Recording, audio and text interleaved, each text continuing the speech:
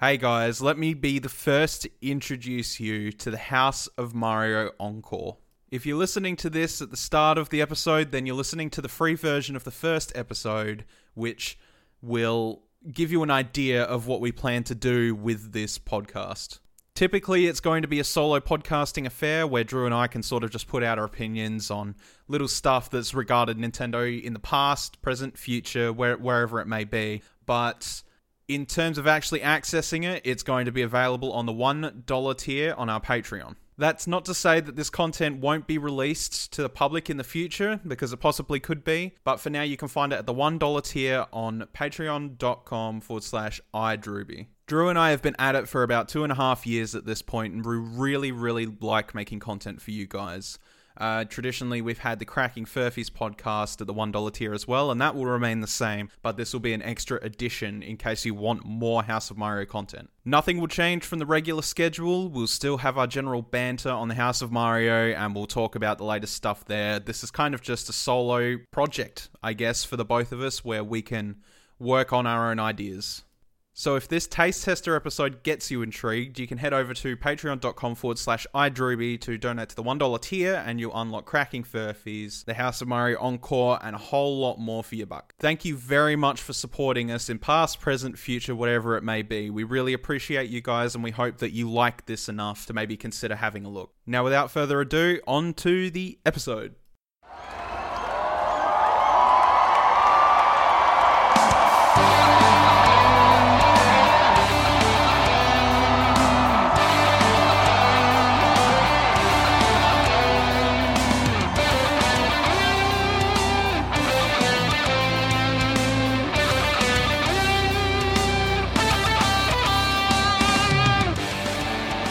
What's up, everybody? Welcome to the House of Mario Encore. I'm your host today, Bryce DeWitt. I don't have a blurb for this one. I think that's, sort of in the works at the moment, but we'll figure something out. This is the very first episode of Encore, so we've had solo podcasting experiences before where Drew's sort of reported on the Switch Lite and stuff like that during times where we can't get together and, we need to push some content out. But this is a new project for us that is Patreon exclusive for the most part. This first episode will be released free, but you would have heard that by now. And hopefully it gives you a taste tester of what's to come in terms of this podcast. Everything that is the House of Mario will remain the same, and I'm sure we'll talk about these subjects at some point for people to listen to. Maybe not in the same depth in the solo way, but so welcome to the first episode. So I had 3 topics that I wanted to work through today, but obviously I could only pick one to sort of fit the spectrum of, anywhere from 15 minutes to an hour. So for me to cover something of these subjects, it's sort of, it's a bit time consuming in that respect. I really want to talk about all 3 of these things, so I probably will, but I decided the first one today would probably focus on Rareware, what that company meant for Nintendo and what it meant for people playing their games, and their downfall to this day, because obviously they're not doing much anymore, which is really upsetting. But Rareware has always had a fond part of me that really loved all their stuff, from anywhere from the Super Nintendo all the way up until the GameCube, where they stopped developing for Nintendo, the Game Boy Advance and GameCube era sort of thing. And I guess with the release of Banjo and Smash, it really prompted me to remember all these Rare games that I just love so much, and to this day, I still play every now and then when I need a refresher. So I guess we'll start off with a little bit of history, at least from my perspective, of where Rare really went right. Obviously, they've developed a ton of games, from all the way on the NES forward, I think even further back than that. But let's jump into it around an era that everybody remembers who was a big Nintendo fan at the time. It was definitely Donkey Kong Country 1, 2, and 3. So, Donkey Kong Country, in general, I think, has a place in many people's hearts as the best Donkey Kong games.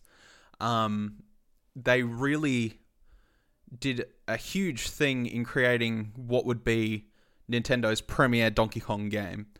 Obviously, back in the day, going back, Donkey Kong was typically seen as an enemy. So him having his own sort of base was never really a thing. Much like how Bowser is for the most part, I suppose. He was the original Mario bad guy, you know. He captured Pauline, he went up the skyscraper, or whatever her name was at the time, I can't remember. Back when he was called Jumpman, anyway. So Donkey Kong Country really introduced a world of characters for Donkey Kong, whether that be King K. Rool or, you know, the Kremlings and etc., etc. And everybody fondly remembers it as the first really huge Rareware title that just blew everything out of the water. I don't think anybody that you talk to this day who's played Donkey Kong Country could ever say, well, hey, that was a shit game. It was an absolutely fantastic experience that, you know, spawned 2 more sequels on the console, which is absolutely incredible. And this was, you know, the beginning of Rare's golden age. They had a huge amount of years really killing the market in terms of what they were providing. Donkey Kong Country was an absolutely phenomenal gem on the SNES. Fond memories of that game really come down to being able to switch between the Kongs in all the different games and collecting all the bananas and seeing that banana horde like right at the end of the first one. King K. Rool was obviously also a very good villain that's been really held up to this day. So much, in fact, that Nintendo fought for him to be in Smash. Well, Sakurai did anyway. Fought for him to be in Smash, and, you know, here he is now. Like, you can play King K. Rool in Smash. He's back on Nintendo. It's crazy, and that's a rare asset.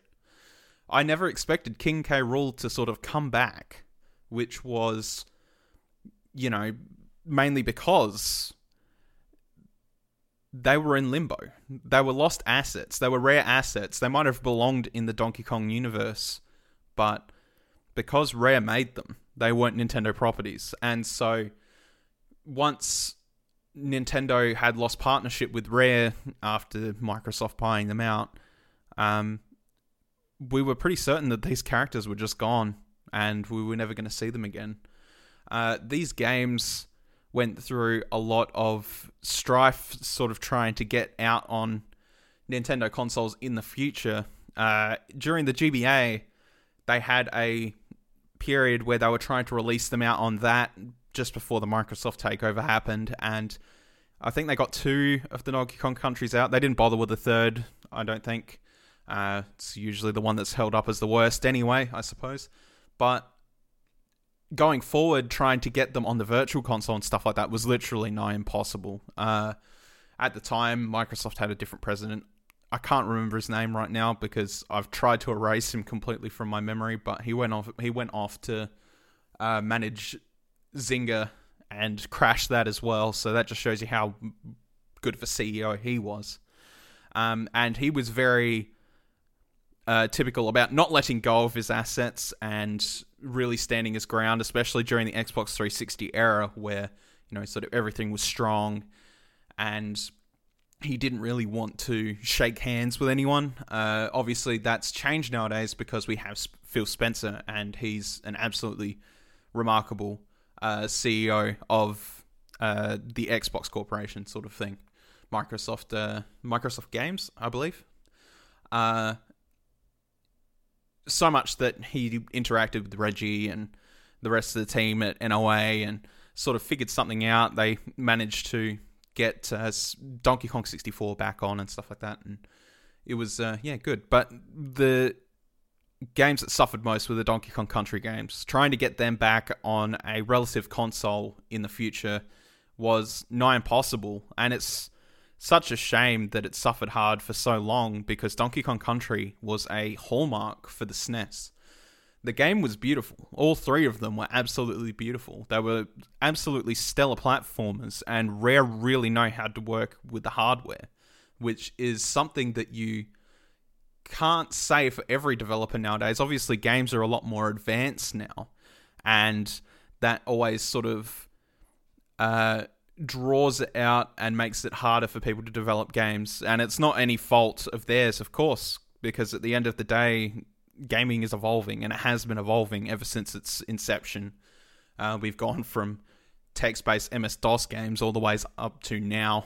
You know, it's absolutely phenomenal, the things people are doing now. But in terms of perfection, Donkey Kong Country was held as that in many people's eyes. It was absolutely crazy. Like, it's not a time that I played Donkey Kong Country back when it was released, because at the time, you know, I was probably 2 years old. I can't remember exactly. I think, let's see, Donkey Kong Country, 1994. I was 1 when that game was released, but obviously the SNES persisted over a couple years, and I got my hands on it when I was a little bit older, but I never owned an SNES myself. I went back and finished these games for their reputation as being Rare's absolute gem projects. These games were fantastic. Regular listener of the show, Jamie Penning, he has a huge penchant for Diddy's Conquest. Always have to correct myself when saying that because it's so confusing. But it just shows that there are people that still hold on to these games and think, wow, these were absolutely classics. And everything about Donkey Kong Country in that regard was amazing. Whether it was just the standard platforming or using barrel cannons, or even the minecart sections weren't that bad. And for on-rails sections in games, like, a lot of people sort of despise them, but even they were fine. And the underwater sections, even they weren't too bad, you know? Something that people absolutely hated when the 3D space come to gaming, the water sections. People don't hate them in Donkey Kong Country.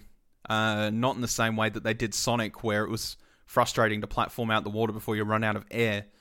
But maybe I'm not the best person to talk about Donkey Kong Country in that regard, I guess. I hold fond memories of it from when I actually did play it, but to be one of those lucky people that got to play this game at release, I can't imagine the awe-inspiring that it was. I'm so glad that Donkey Kong was taken by Rare and made into something absolutely beautiful. And nowadays, you know, he thrives. Donkey Kong Country Returns are beautiful games. They're not as highly regarded held, but it's good to see Donkey Kong back in the saddle, and we have Rare to thank for that. It's a absolutely amazing sort of experience seeing Donkey Kong go from enemy all the way up to his own character and have his own sort of mini franchise out of it, and that's absolutely incredible. I guess the next thing we should probably talk about before we move up the rail is Battletoads, which is known as one of the hardest games in existence and is getting a new game soon, which is awesome. Battletoads was known for being increasingly difficult. As games were made at the time, a lot of games held a lot of artificial difficulty in order to prolong how long they lasted, because obviously nowadays you can watch people speedrun the original Mario Bros. In 5 minutes and 12 seconds. People have gotten to that point where they've figured it out, they get it, they know how to sort of maximize their time and do everything correctly. And back in the day when they were released, they didn't want people to do that, because at the end of the day, games were and have never been very cheap on release.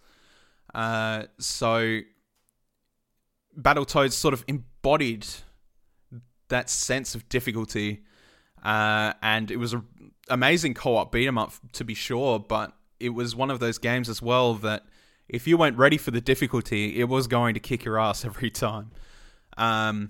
It spawned many versions, all the way up to what was it?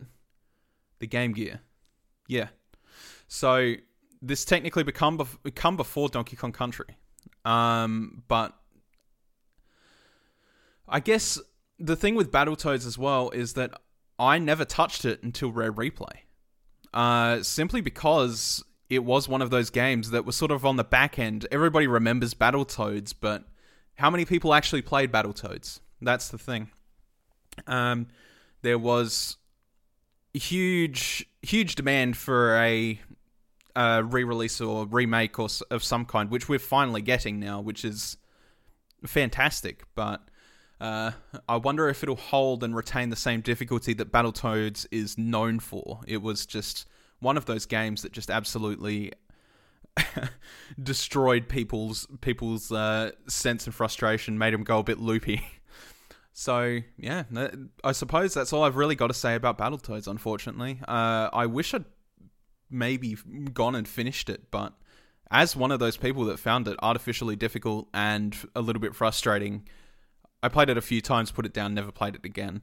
It's one of those sort of like more 3D space beat-em-ups from the era akin to games like Turtles in Time, I guess, where they're great to jump in and co-op with people, but God, they're frustrating games. But it's still hallmarked in some of Rare's crowning achievements today, which is incredible. And got to thank it for that much, I guess. Moving on, though, we're looking at the Killer Instinct series, which holds a lot of weight in terms of a fighting game through history, but nowadays doesn't really. They had a new version of Killer Instinct come out in more recent years, but it never really picked up quite the steam that the underground community had for Killer Instinct.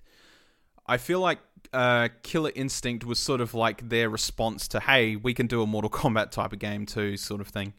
And it never got held as highly regarded. That's what I was looking for.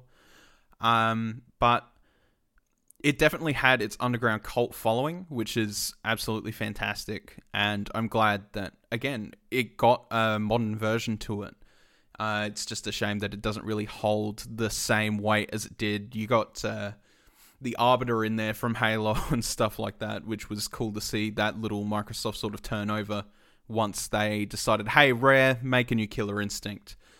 And I suppose it worked out for a bit. They have a free version on Xbox if you want to go try the new Killer Instinct, which is, awesome. I actually think that reboot,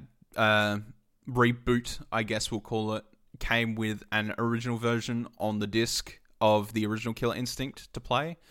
Could be wrong, but something sparks to memory in that. With fighting series, a lot of it was delegated in the past to stuff like Street Fighter or Fatal Fury, and it couldn't really find its place to shine and soar. But for its underground community and what it has, Killer Instinct definitely was a rare title to behold and try and play, and it's a shame it didn't find the same success, but it's regardless one of the games in Rare's back catalogue that when you hear about it, you're like, oh yeah, that game definitely existed, huh? There was a bunch of these games all the way up until Killer Instinct 2, which I think there was 2 versions prior to that on of the first game released on different consoles. So can't remember. Maybe it was 3. No, 2. One in arcade, one on the Game Boy and one on the Super Nintendo. So there was always a way to play Killer Instinct, whether you're on the go or on the TV at home with friends. So yeah, Killer Instinct, everybody. So now we're moving on more into an era which I am very far familiar with. During Rare's real golden era was the N64. There were so many Rare games to behold on the 64 that just absolutely killed it in terms of recognizable value and money's worth and etc. A lot of them I hold very closely to this day.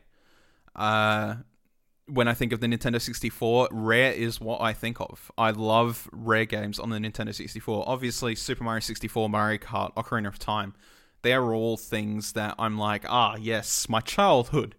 But with Rare games, it was one of those things where you looked at them and when you saw the Rare symbol on the product, you were buying quality. Most Rare games that turned up on the Nintendo 64, if not all of them, were really solid, unless they were sort of just super offshoot. But let's start off with their first foray, which was Killer Instinct Gold, which I don't know that much about. I believe it is just the arcade version of Killer Instinct, but made for the 64. As far as it goes, I don't see this game anywhere, whether it be in retro stores or whatever the like. I'm not 100% sure how rare it is.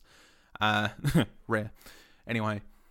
But obviously, if you wanted to play a classic version of Killer Instinct from the golden era, but on a more modern console, it was there. So there was that. Blast Corps is something I see everywhere in terms of retro game stores. I've never actually played Blast Corps either, which is surprising because I see copies of it all the time. It was...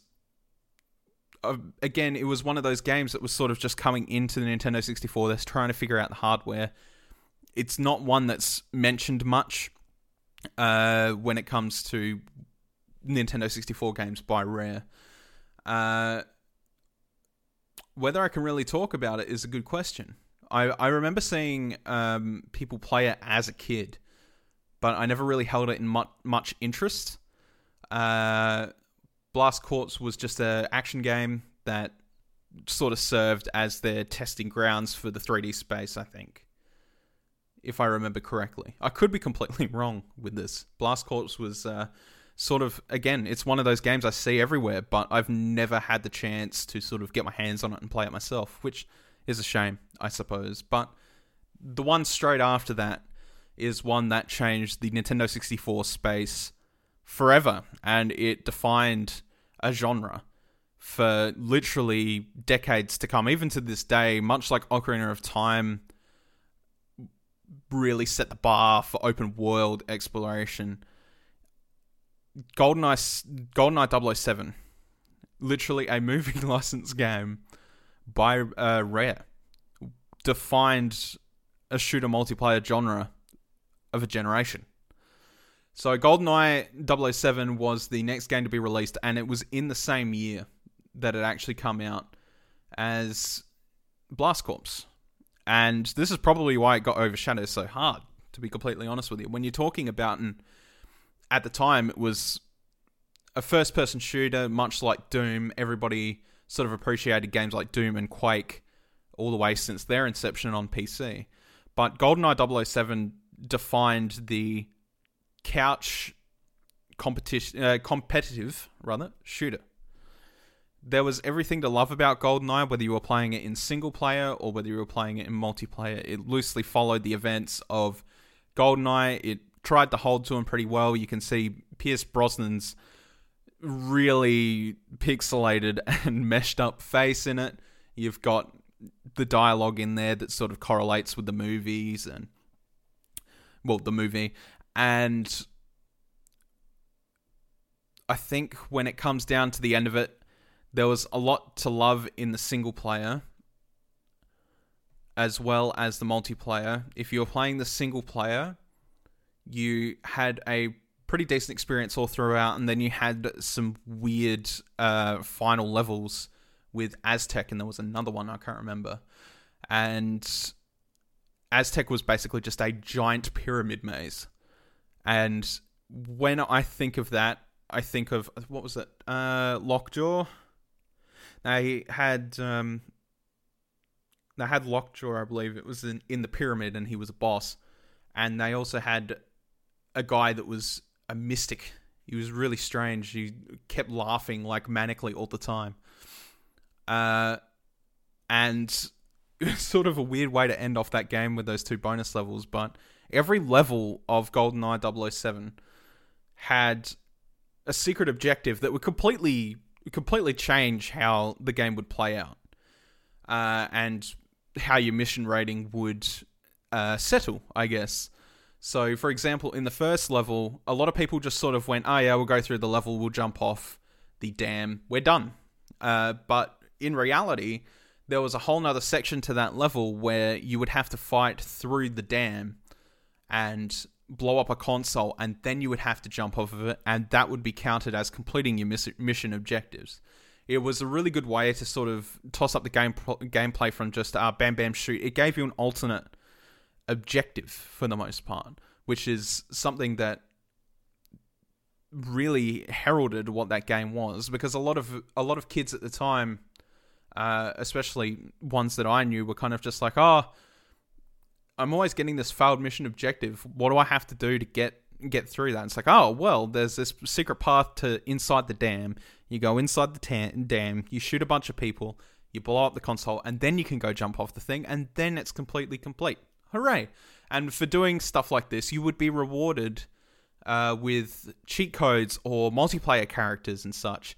And anybody that picks Oddjob is an asshole. But anyway, that would translate to whether you played single player or whether you played multiplayer. Cheats were available as long as you sort of turned them on in the pre-menu. And there was anything from infinite ammo to DK head mode to invincibility, all that nice stuff. I remember there was a prominent glitch where if you pressed the button at the same time as opening the menu, you could dual wield any gun in the game. So that could be the Moonraker, the rocket launchers, like literally anything that you really should not be able to dual wield. You could dual wield it. It was absolutely crazy. I still remember this game fondly as the game that made my grandmother throw up. I borrowed it off a friend at the time because I didn't own it, and we were playing it together, and the blood over screen when you die would made her throw up. It literally made her nauseous, and she had to go puke. She'd never seen such a thing in her life. Mind you, she'd never said, no, you can't play this, you can't play that. She always let me go through it anyway. I think she understood that I was a responsible enough kid to understand what that meant. But I guess GoldenEye was a huge giant for that genre, because not only did it really sort of signify that couch play, but it also created every single idiom that now exists in shooters, whether it be how a character moves, how the camera moves, or how guns operate. It's an absolute gem of a game, and if you've never played GoldenEye 007 on the 64, then there's options to sort of play it in some sort of degree nowadays, whether that be the remakes or whatever, but nothing will ever hold a candle to that original experience that was GoldenEye 007. And I'm glad that that is one of the games I did get to play near its release. For a movie tie-in game, it was one of the best, and I can never speak ill about it. But we'll move on to Diddy Kong Racing, which was the next in their lineup. Oh no, they did Donkey Kong Land 3 on the Game Boy as well. Okay, so they did actually do something for the Game Boy that wasn't Conker's Pocket Tales. Okay, cool. Anyway, sorry, I'm going off on a tangent. So Diddy Kong Racing. Diddy Kong Racing was a game that was sort of in layer of like the Mario Kart hype sort of thing. And something you'll notice throughout Rare's history is that they have sort of a counter-argument to games that, in my opinion, they feel more fleshed out. So Diddy Kong Racing was definitely one of those games. We obviously had Mario Kart 64. That was, by in no means in doubt, the best way to play a kart racer with your friends and just have a good time. But Diddy Kong Racing was much more set up for a solo play experience, and it turned kart racing into an adventure. You had 3 vehicles to choose from. You had planes, hovercrafts, and karts.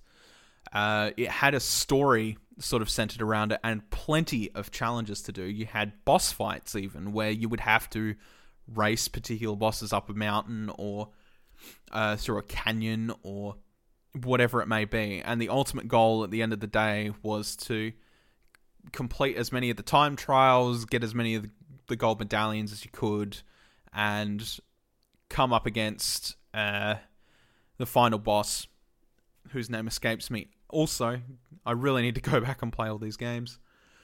And that last boss was hard. Like, there was a boss earlier on in the game where you had to race a dinosaur up the mountain. That thing was hard enough, but this guy was an ass. He was literally difficult for everybody that ever tackled him first time round.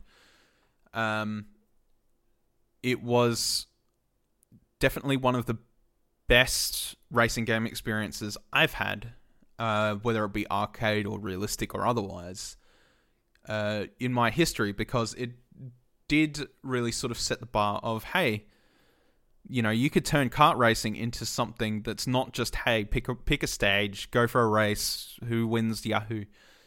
There was a whole overworld to explore. You know, you could race in any vehicle you wished on pretty much every track. They had minor objectives which you could complete and work on in your own time, and it would grant you access to more things, whether it be more bosses, more time trials, etc., until eventually you sort of hit the end and you were done.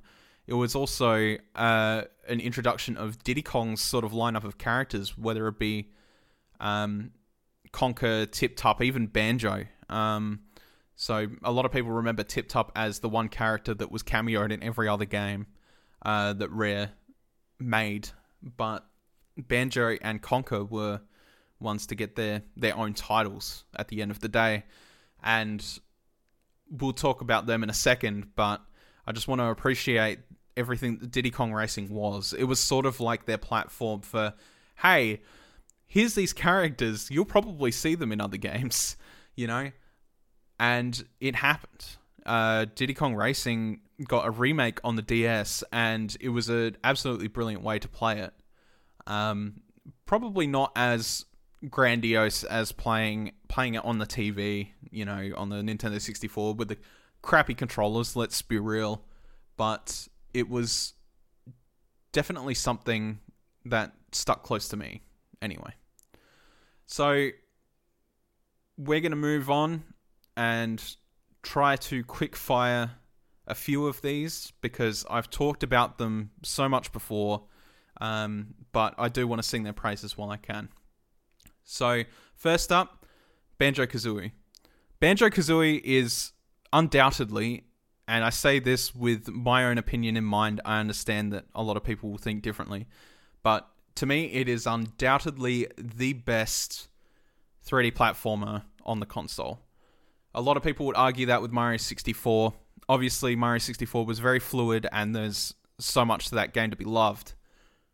But Banjo set a degree of storytelling, drive to complete a goal. It also powerhoused what you could do with a Nintendo 64 controller through all sorts of special moves and etc. It was incredibly charming all the way throughout the game. Banjo-Kazooie is an absolute marvel. There's something to discover for somebody that has never played a Banjo game before.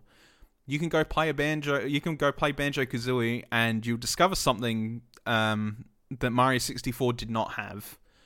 Mario 64 was the tightest platformer on the console. Nintendo obviously knew how to work with their hardware. Wall jumping, jump diving, and all that stuff. All the mobility stuff in Mario 64 was absolutely brilliant, and it made for a really fast-paced game if you knew how to play it. But Banjo was an experience. When you played a Banjo-Kazooie game, there was always something around the corner that was either going to insult you or help you or whatever it may be. There was a huge cast of characters in Banjo, whether it be Boggy and his family, Mumbo Jumbo, Bottles, the ants, and even the ants in the anthill had personality. You had those creepy snowmen with the top hats in Freezeezy Peak. Man, there's just so much to love in Banjo-Kazooie. I say that with every bit of my being. I go back and play this game once every couple years just for the sake of it. There are people that play that game for speedruns. obviously, and they absolutely smash it down to, 2-3 hours worth of time. I think the quickest time I've gotten to 100% is about 8 hours. Banjo and Kazooie is something that will always hold close to my heart as something that took me 4 years to complete as a kid. Not because of a tribal difficulty, but because it's the game that I always wanted to play from the start over and over again. Like, I'd get to a certain point and I'd be like, okay, I'll put it down for a bit, and then I'd come back to it and I'd be like, yeah, I feel like going through the start again. I've finished that game 7 or 8 times now. Through my history, I must have restarted at about 50.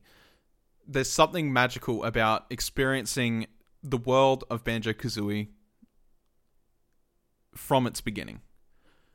It's a story that builds up all the way to the end. It has an epic climax. It's really a game you don't want to miss. And you can play it on modern consoles. You can play it on Xbox, Xbox One, whatever it may be. Praying for a Switch version, but we'll see. Hopefully a sort of remastered deal would come out, and that'd be absolutely incredible. So let's move on to Perfect Dark, which was Rare's non-movie tie-in solution to a first-person shooter. A lot of people know Joanna Dark as a character. It's also a game I never played, which is very, very strange for me. Perfect Dark was one of those games you could not find in abundance in comparison to GoldenEye, mainly because GoldenEye really set a standard, I feel.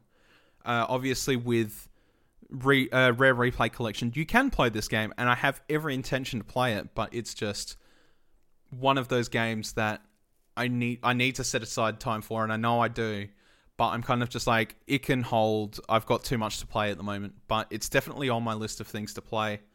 But Perfect Dark was that shooter that had to trail behind the literal best shooter at the time. There was a unique story there through the perspective of Joanna Dark, and as you move forward, obviously there's a whole unique premise to it in comparison to, hey, it's just a movie tie-in title. But Perfect Dark is held close by the people that see it. It is technically a bit better in the technicality. God, I need to stop saying that word. But it's better than GoldenEye in some aspects, and it's worse in some aspects. I can't remember if the first one had multiplayer, but Zero does, and I know Zero's did not hold up as well at all. In terms of all the other multiplayer shooters sort of coming out at the time. But Perfect Dark did find its home in being one of those harder to find rare titles that was worth to pick up and play. The list sort of goes on of all these knockouts, and Perfect Dark is definitely on there. It's got its spot in Rare Replay. If you're ever interested in Perfect Dark, go pick it up and have a go. I know I'm going to. So, next up, we'll talk about Banjo-Tooie real quick. Banjo-Tooie did not succeed as well as Banjo-Kazooie. What they tried to do with Banjo-Tooie was fairly reasonable. They tried to make a similar experience with a much harder impact on the console. And there was a lot. Arguably, there was a lot more content there than Banjo-Kazooie. But the difference between having a game that sort of introduces the series and having this sequel that has a hell of a lot more content is the first game runs a lot better in general. Banjo-Tooie has struggles with the hardware.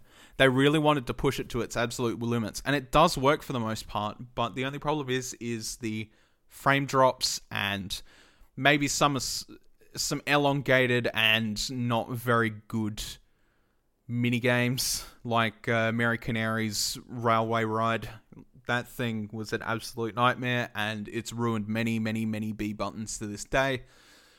But that's not to say that Banjo-Tooie was not a game worth experiencing. It was absolutely a game worth experiencing. It is absolutely chock full of rare history through characters and such, and just little hints and references.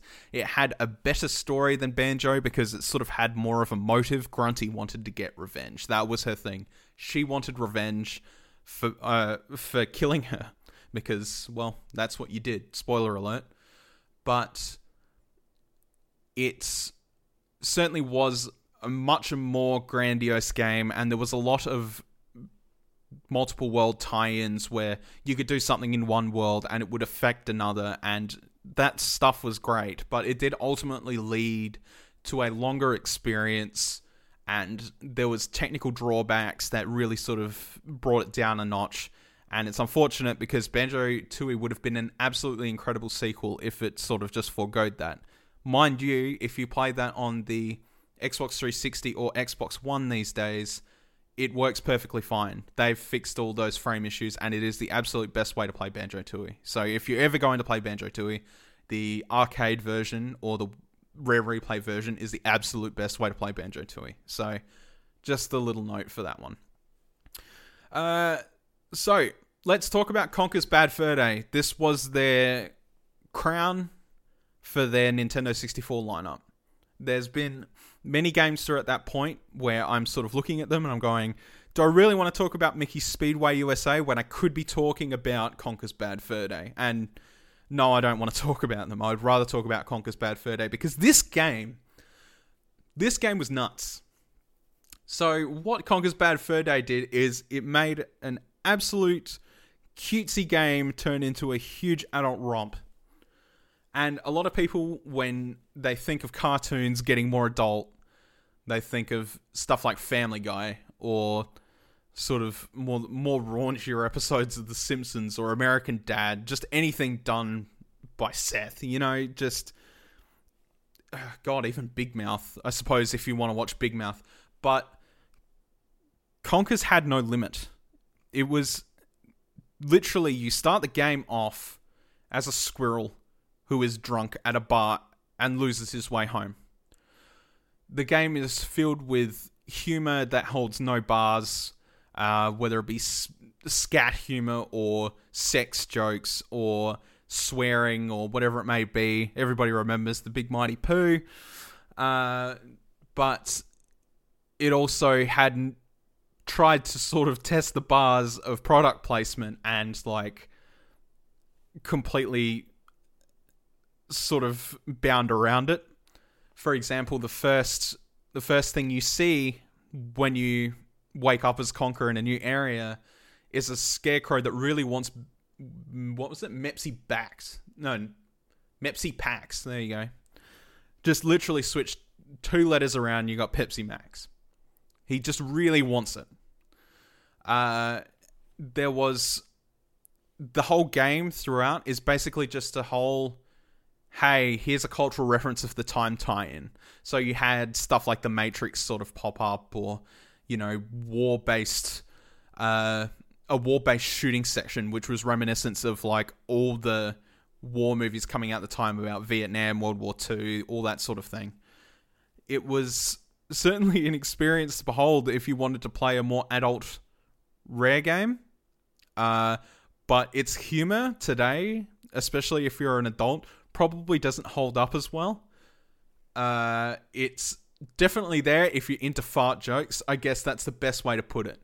If you're into that sort of humor where you don't mind going, ha ha, look, that cow's got diarrhea because you gave it laxatives, then Conker's Bad Fur Day is probably for you. I have played this game on both systems that it's available on.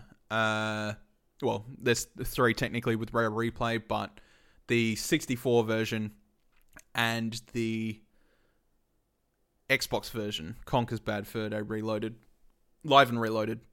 I actually picked that one up for $20 because I'm like, I want to play Conker again. But unfortunately, if you are playing the Xbox version, it is censored. It is way more censored than the original one was for whatever reason. Considering it was on a more adult platform, that's really a surprise. But regardless of how you play Conker's Bad Fur Day, it's still definitely an experience that just absolutely threw people out of the water. And considering the history of Conker, it was nuts. I believe the game was originally supposed to be Conker's 12 Tales, and it was originally supposed to be a more kidsy Banjo-Kazooie, which is sort of hard to say, I guess, because Banjo-Kazooie in itself is already sort of kidsy. But it was meant to be way more centered around kids, but I guess at the end of the day, they were kind of just like, you know what, why? Why are we doing that? I feel like they're sort of like, Banjo-Kazooie already serves that purpose.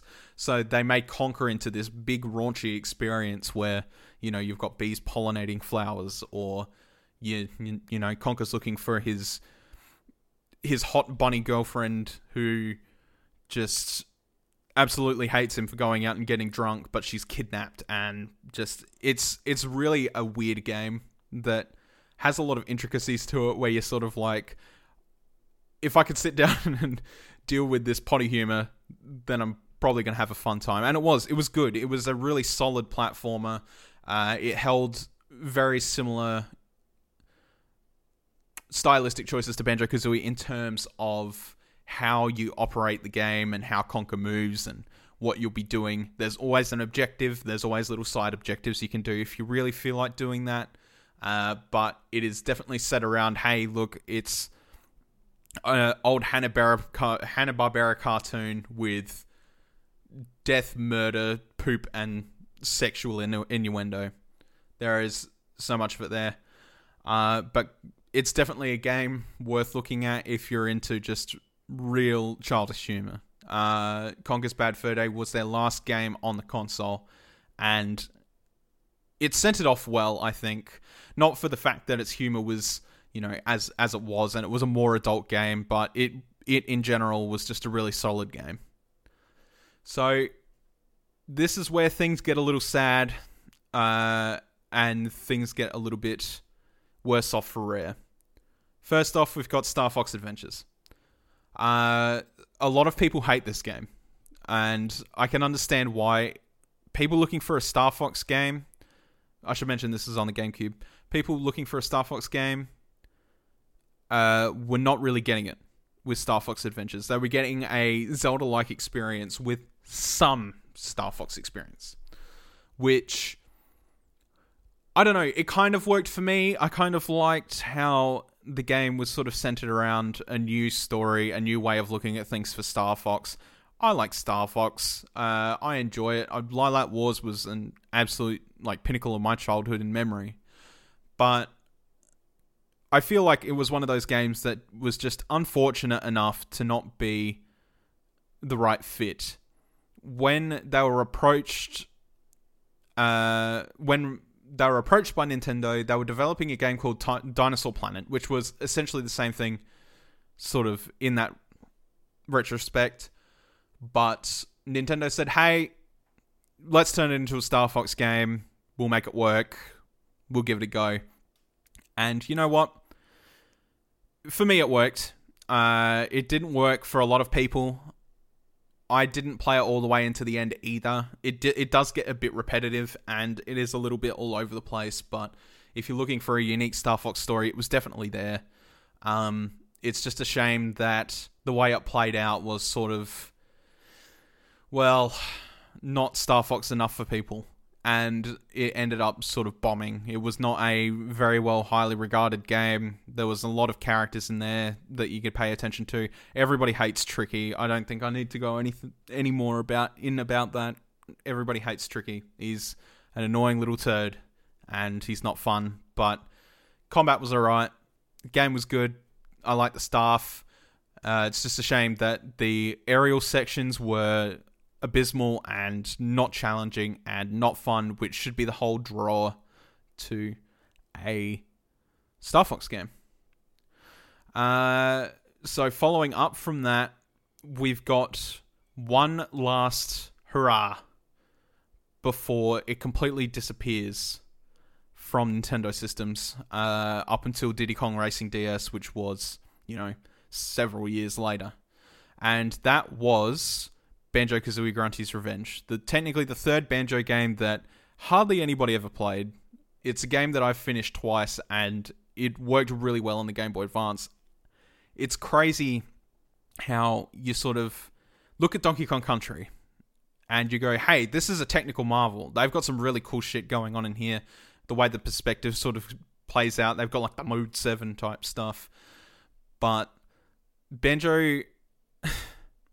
Banjo-Kazooie Grunty's Revenge does a very similar thing, but turns it into a 3D space.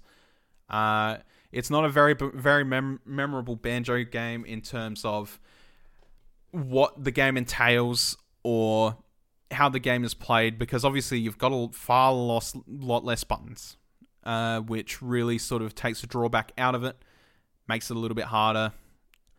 But if you haven't played Grunty's Revenge, there is an experience there for Banjo that you've probably never experienced yet. And in my opinion, it's worth a play. There's other stuff down the line where they sort of worked on a little bit, like Banjo Pilot as well, where, I mean, it doesn't really matter. It's a kart racer, but you're in planes. They use the premises from Diddy Kong Racing. But Banjo-Kazooie Grunty's Revenge, rather, was probably the last Banjo-Kazooie game that was very serviceable for the Banjo fan before the game was, like, the series was gone. It was gone. They've obviously had nuts and bolts after that, which is, again, a game that I didn't hate, but I understand why people hated it. It was not the Banjo experience people were looking for, and I absolutely agree. But yeah, if you haven't tried Grunty's Revenge, I recommend it. I finished it twice. I think it's a great Game Boy Advance game. It really does its best to utilize the hardware to its absolute effectiveness, more so than how Banjo-Tooie did, I feel, because I feel like this little, it's almost Diablo-esque in its view, really pushes the hardware to its absolute limit. So I guess that pretty much covers Rare all the way from the SNES all the way up to the GameCube and the Game Boy Advance, where they died. I wanted to talk about these games because I feel like there is something for everyone within Rare's library, and they absolutely killed it during the SNES and the N64. Everything about Rare has stuck with me. I follow the creators of Banjo-Kazooie on Twitter. I have a huge appreciation for Grant Kirkhope, who has a massive sort of presence on Twitter, and I've always loved his sound design and his music, which, you know, if you've ever listened to GoldenEye or Banjo music, it's all his. He's an amazing dude who makes some really cool music, and a lot of these former employees have gone over and made Playtonic games, and they've made Yooka-Laylee, and which also should be released now, Yooka-Laylee and the Impossible Lair. Probably won't hold your attention as much as Banjo-Kazooie will, and I think that's the opinion in most people's eyes, but that doesn't mean that Yooka-Laylee isn't also in itself a great game. Rare is a valuable part of history for me in terms of gaming, because when I think back on Rare, I think of all these amazing games, I think of their downfall during that time, and now I'm sitting here, even to this day, after their acquisition by Microsoft and their failures with their IPs, thinking like, Conker's gone, Banjo's sort of slowly seeping back. Let's hope that they do something with all this hype from the Banjo and Smash. But yeah, Conker, Diddy Kong Racing disappeared. I completely forgot to talk about Donkey Kong 64, which was also an incredible game that sort of built on everything that Banjo was about, but with Donkey Kong. God, I don't even know how I forgot to talk about that. Donkey Kong 64 was nuts, man. And Jet Force Gemini. God, all these Rare games, dude. I had like this list that I'd written up in my head, and I thought, yeah, I think that about covers it, but then I completely forget about Donkey Kong 64. God, I am a fool. Alright, last one for you. Donkey Kong 64. Donkey Kong 64 was incredible. If you have not played Donkey Kong 64, it's one of those games that utilized the expansion pack that gave the Nintendo 64 more RAM, and deservedly so. Donkey Kong 64 is huge. It is the last major Donkey Kong game that they made. Multiple playable characters, fun and intriguing worlds. Some shit systems in them, like color-coded bananas, that was crap. But there was a huge way up to I believe it was 102% completion. There was so much to do in Donkey Kong 64. And we did eventually get that back. We got that back on the Wii U Virtual Console, which is incredible, because it allowed me to pick that game up again. I idolized that game as a kid, as somebody who was a Banjo fan at the time and had this experience, but it was with Donkey Kong. And, oh my god, I can't believe I forgot to talk about it. I'm the worst, guys. Anyway, Rare. I really want to know what people think about this company. So if you've listened to this episode, then please let me know on Twitter, @IVRevan. I want your favorite Rare memories. I want everything that you love about that company. I want your hopes and desires. I want to hear about everything Rare. Rare is something that will always remain close to my heart. It's such a shame that they took such a downfall during the Xbox era when the old Microsoft president was not utilizing their assets properly. Banjo-Kazooie nuts and bolts fell off. We had... I'm not even sure if the Killer Instinct remake was made by them.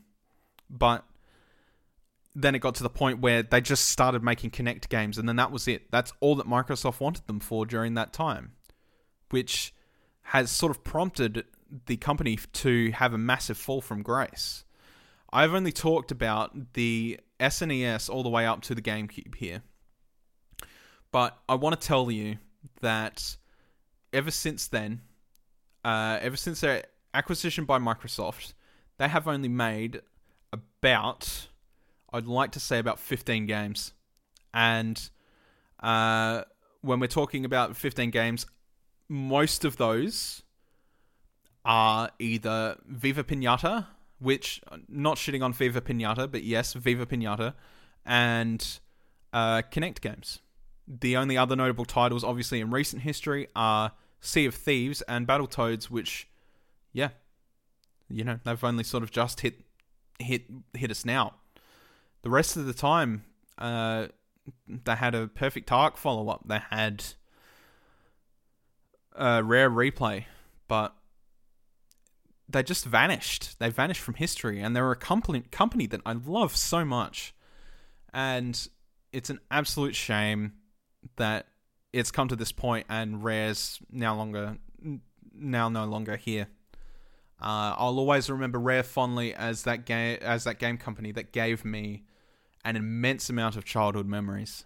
And I hope that one day we will see their brilliance sort of rise again. I don't think it'll happen, but and we see Banjo 3, maybe Banjo-Kazooie Remaster, get on that cameo that they never followed up on. They had cameo elements of power. Perfect Dark's still there as their own unique IP. It's such a shame, guys, but regardless, leave those comments Rare for me. I really want to hear them. And I guess I'll sign off with that. But I do just want to let you know that thank you listening. Thank you listening. Wow. Thank you for listening to the House of Mario Encore, the first episode all about Rare, from the SNES all the way up to the GameCube. If you've enjoyed this episode, then consider going over to the Patreon to listen to them as they come out. I believe we're doing them bi-weekly. They might not be as long as this one. This one is incredibly long. It took a lot longer than I thought it would. For the $1 tier, you get 2 new podcasts that you can add to any player that has an RSS feed function. We love making content for you guys, but content like this is time taken out of our day, and we do really, really want to sort of market that Patreon a little bit, because it helps us develop the show more. We really want to put any money that goes back into that Patreon, back into our shows, make the quality higher, get all the stuff that we need to make absolutely stellar content for you guys. and I really, really enjoyed doing this, and I want to keep doing more. But at the end of the day, right now, I'm supposed to be out somewhere at dinner, so I'm going to be turning up late. So that's the kind of situation we're in. We would love to get everything set up and nice for you guys, so you can have the most optimal House of Mario experience or Cracking Furfies experience or whatever you listen to us for. We really want to build upon that and make that something you guys can be proud of. And that we can be proud of, because it's been 2.5 years, and I would love to see that little brand of ours flourish. So thank you guys. We'll catch you next time. If you're interested in more, check out the Patreon $1 tier. This episode is completely free as long as you're happy to listen to the blurb at the start. But any future episodes will be on patreon.com/Hydruben. Thanks, guys.